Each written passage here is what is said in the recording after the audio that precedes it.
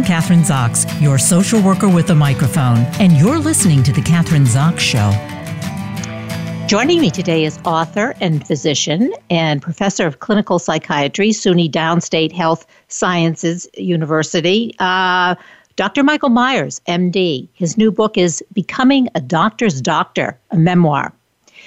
Research estimates that roughly 1/4 to 1/3 of medical students develop symptoms of depression, including suicidal thinking. Practicing physicians have higher rates of depression than the general population. Dr. Myers' interest in helping fellow doctors began when his roommate died by suicide during their first year of medical school. That was the start of his 35-year career counseling both individual physicians and doctor couples and developing a deep understanding of the challenges that these professionals face. He's the author of 8 other books, 150 articles, and has served on the editorial board of several medical journals. Dr. Myers is a recent past president of the New York City Chapter of the American Foundation for Suicide Prevention and lectures widely on topics like how physicians are impacted by living through a pandemic such as COVID-19. Welcome to the show, Dr. Myers. Welcome. Great to have you here. Thank you. I'm happy to be here. All right, so let's start with your book. Your book, Becoming a Doctor's Doctor, and you have devoted your entire career to the mental health of other physicians. What was the evolution of this? How did this start? Why did you decide to do that? Okay, well, you mentioned, Kathryn, the loss of my roommate, Bill, to suicide when I was a medical student.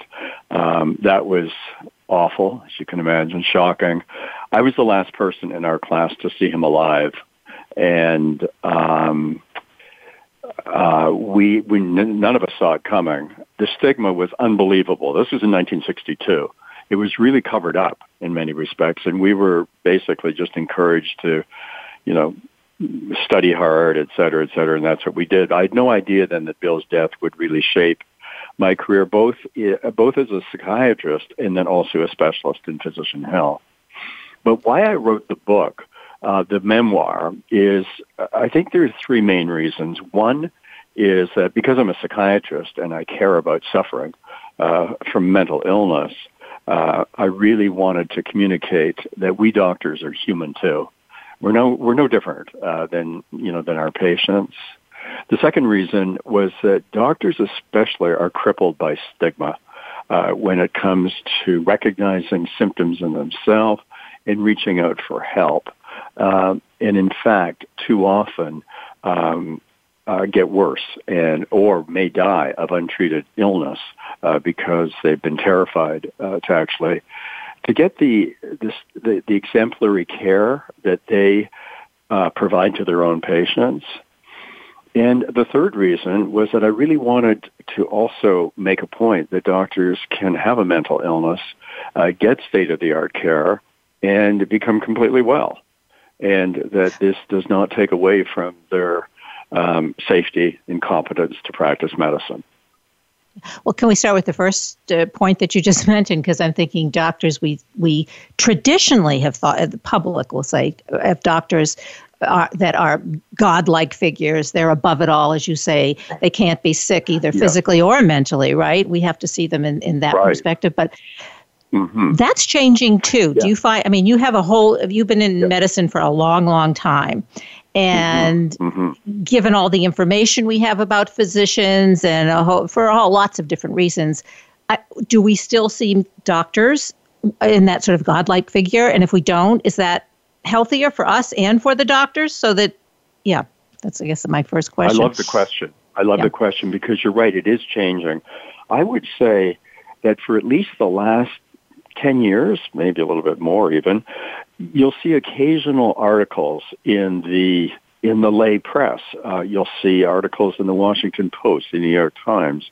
In Canada, where I worked for so many years, you'd see them in the Globe and Mail, basically saying that our doctors are human, our doctors are burning out, or our doctors can get ill, and this kind of thing. And those pieces go a long ways toward sort of shining a light on that that facet of us that we are, human as well. So there's that piece. The second is that you can show your vulnerability, you can show your humanness, and still be a very strong, competent physician. In fact, the two can go hand in hand, and you can then do a good job of both. So you can still be very confident and inspire confidence in your patients, but you don't need to always hide behind the persona. And there are many now first-person accounts of physicians who have gone public with their illness.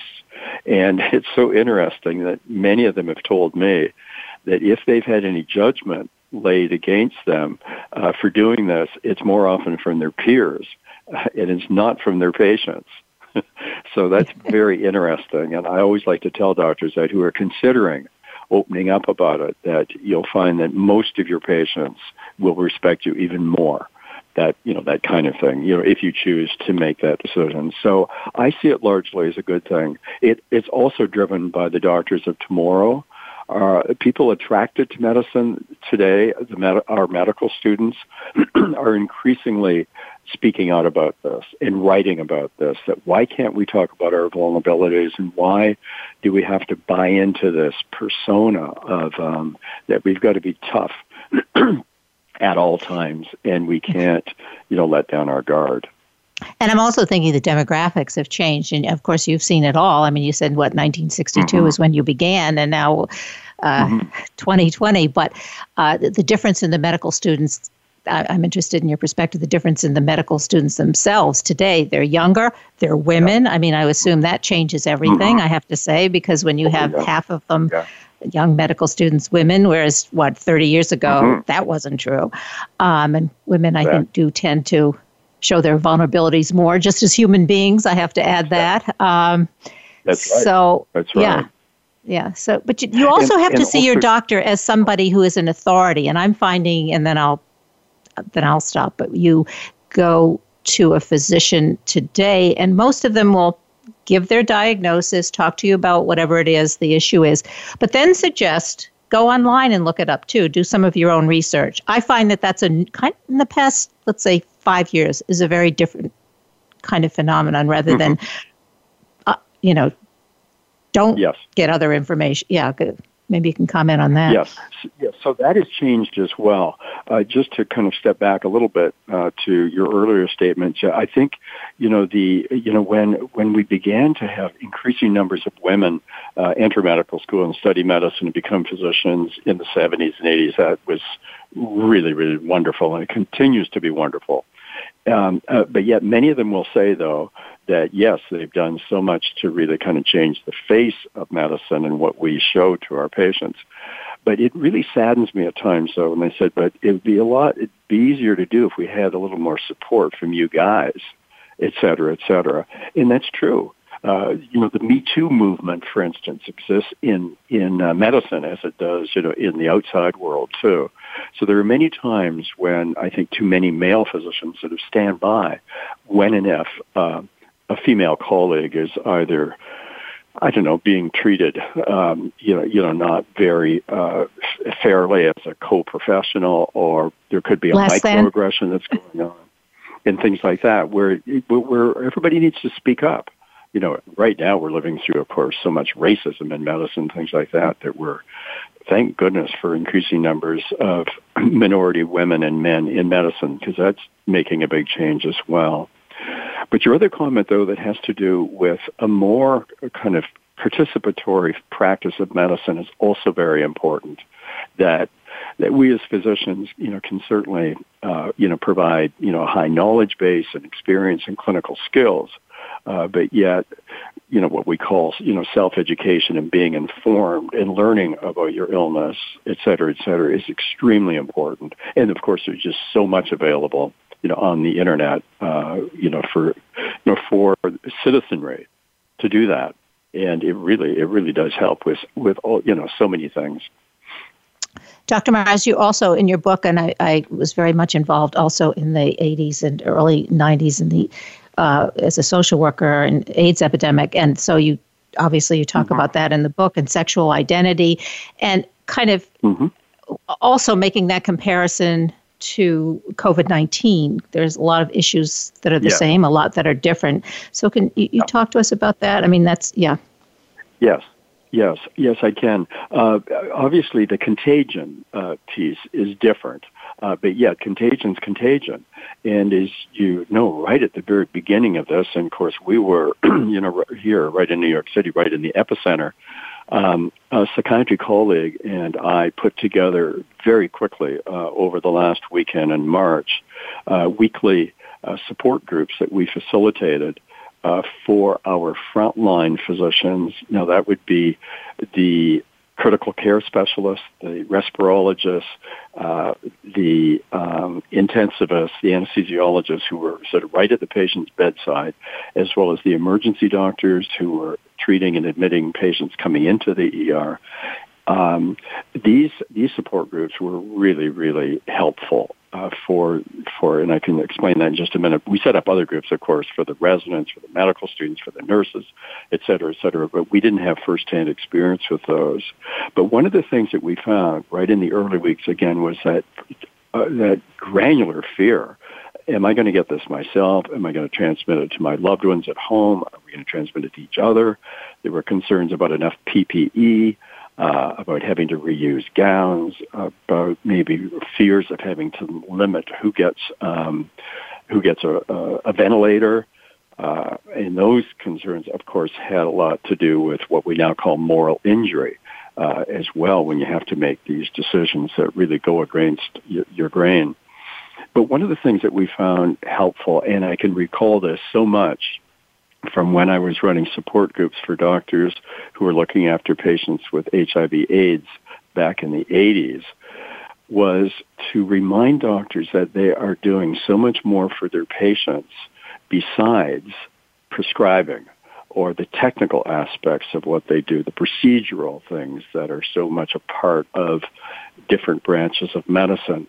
We had to keep reminding them, for instance, that just your presence, your interest, your caring, your persistence, your hope, all of these things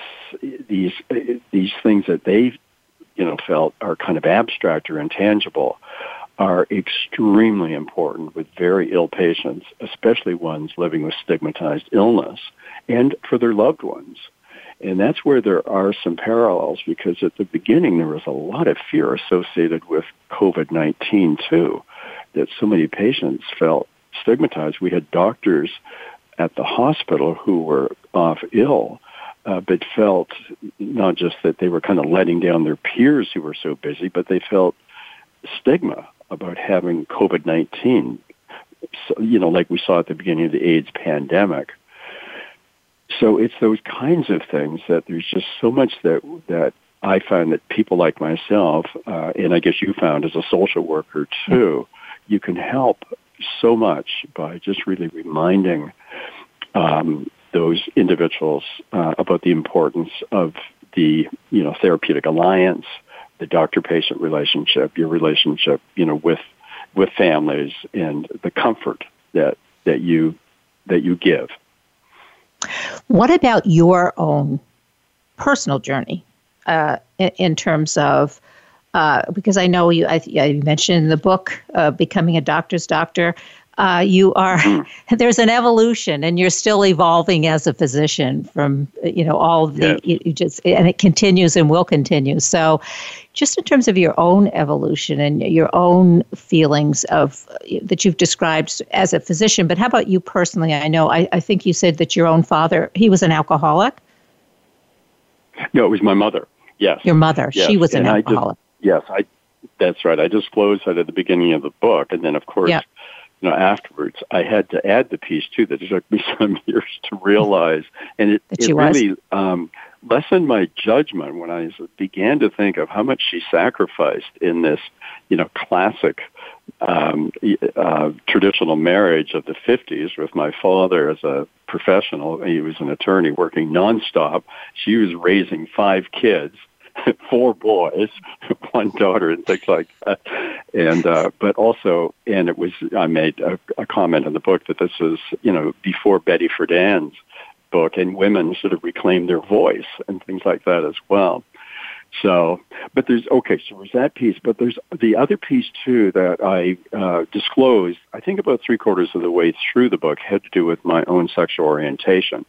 And as I looked back at that and explained it, that when I was a young physician, I was studying internal medicine actually at that time in Los Angeles, and I began to struggle with same-sex feelings.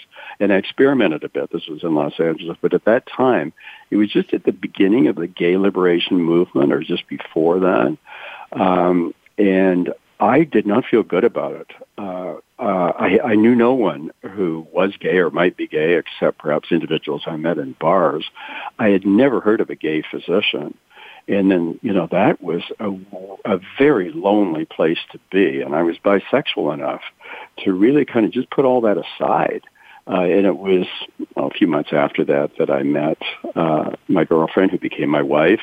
And then we were together for 40 years before I actually then, came out. And I write about that in the book, that back when I was young and struggling with that, we had DSM-2, I think, in those days, where sexual orientation, homosexuality was either a deviation or a perversion or a sociopathic personality. It wasn't very pretty to have this sort of sense of, God, what an awful, ugly diagnosis to have, that sort of thing. So that's why when I brought it out later in the book, I said, now this has to be here, because not only is it an important piece of my own, story, but this is a memoir. And even though it's not an autobiography, I used, disclosures about myself to explain, my the becoming a doctor's doctor. And so that's really how it's in there as well. The other piece I'll just add to that too was how all of my experiences, both in my personal life as well as in my professional life, though, have really shaped me into becoming sort of like more and more concerned about the importance of continuing this work, about making sure that physicians get the care that they really deserve and need, and we save lives that way.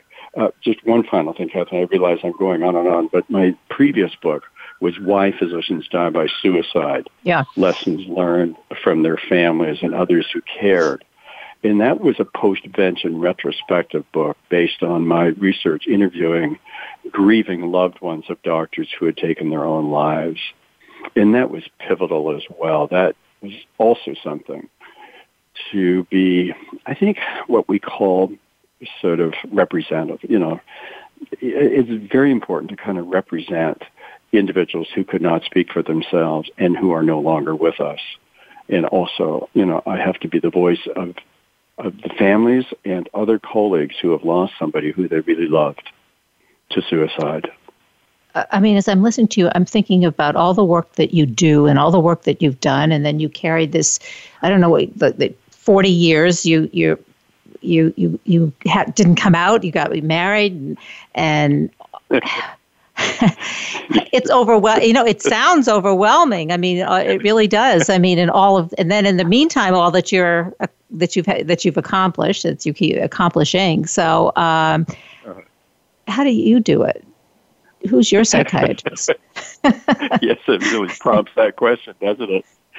Yes, well, the first thing is that I have been really blessed with good health. Some people say, good physical health. Yeah. No, but also, I mean, I have been. So that really makes such a big difference that I've got, I've always had lots of energy. I'm very disciplined. I mean, I've built exercise into my life for decades and decades and things like that. Also, I'm blessed with, a wonderful family, and also unbelievable friends. And colleagues who I work with, as I say, it takes a village, and it truly, truly does.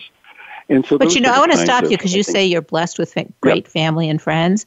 I don't know, family maybe we don't have as much control of, but I think when you surround yourself with the people that you feel you're blessed with, that has to do with you and how you choose your friends or become involved with other people, and so that you create this support system, as you say. Yes. Yeah. Well, it is true, and when you drill down on that, I have to admit I love my best friends, of course, are not only ones who are just sort of they're great people, but they're also upbeat and they're fun. And I think that's very important. When I'm lecturing to audiences of psychiatrists, I always tell them that. I said, we do difficult work. It's heavy work. And if you tend to be somewhat serious yourself, make sure that you choose or hang around at least with some people who have a great sense of humor. And if you can't find those people, then really make sure that you read lots of funny books or go to or watch not cartoons but comedies and things like that. Because humor and having a good laugh is essential. And laughter is the best. How do you do that? And how do you do that now with COVID-19? I mean, we want a little bit of mental health advice. Yeah. Okay. One of the things that we have been recommending and the groups that we've been doing, as well as the individual one-on-one counseling we're doing at Downstate with individuals whom we're looking after with COVID fears, they may have PTSD from this, anxiety, depression, is that they do have to really protect their personal health. So therefore, we have to make sure that they're not working too many shifts in a row. The basic things like titrating, for instance, the news. Now, it's a little bit easier now because it's more upbeat because we got a vaccine and, it's looking more hopeful. But in those early weeks, basically we were saying, look, don't turn on CNN when you get home. I mean, you just have to regroup, whether that means, just staying in, with your loved ones, or if you're separate from your loved ones now because you're afraid of contagion, then still try to do either meditation or some yoga or just turn on Netflix, watch some movies, something diversion. I say you'll get enough CME and updates about COVID-19 in your day-to-day work right at the hospital.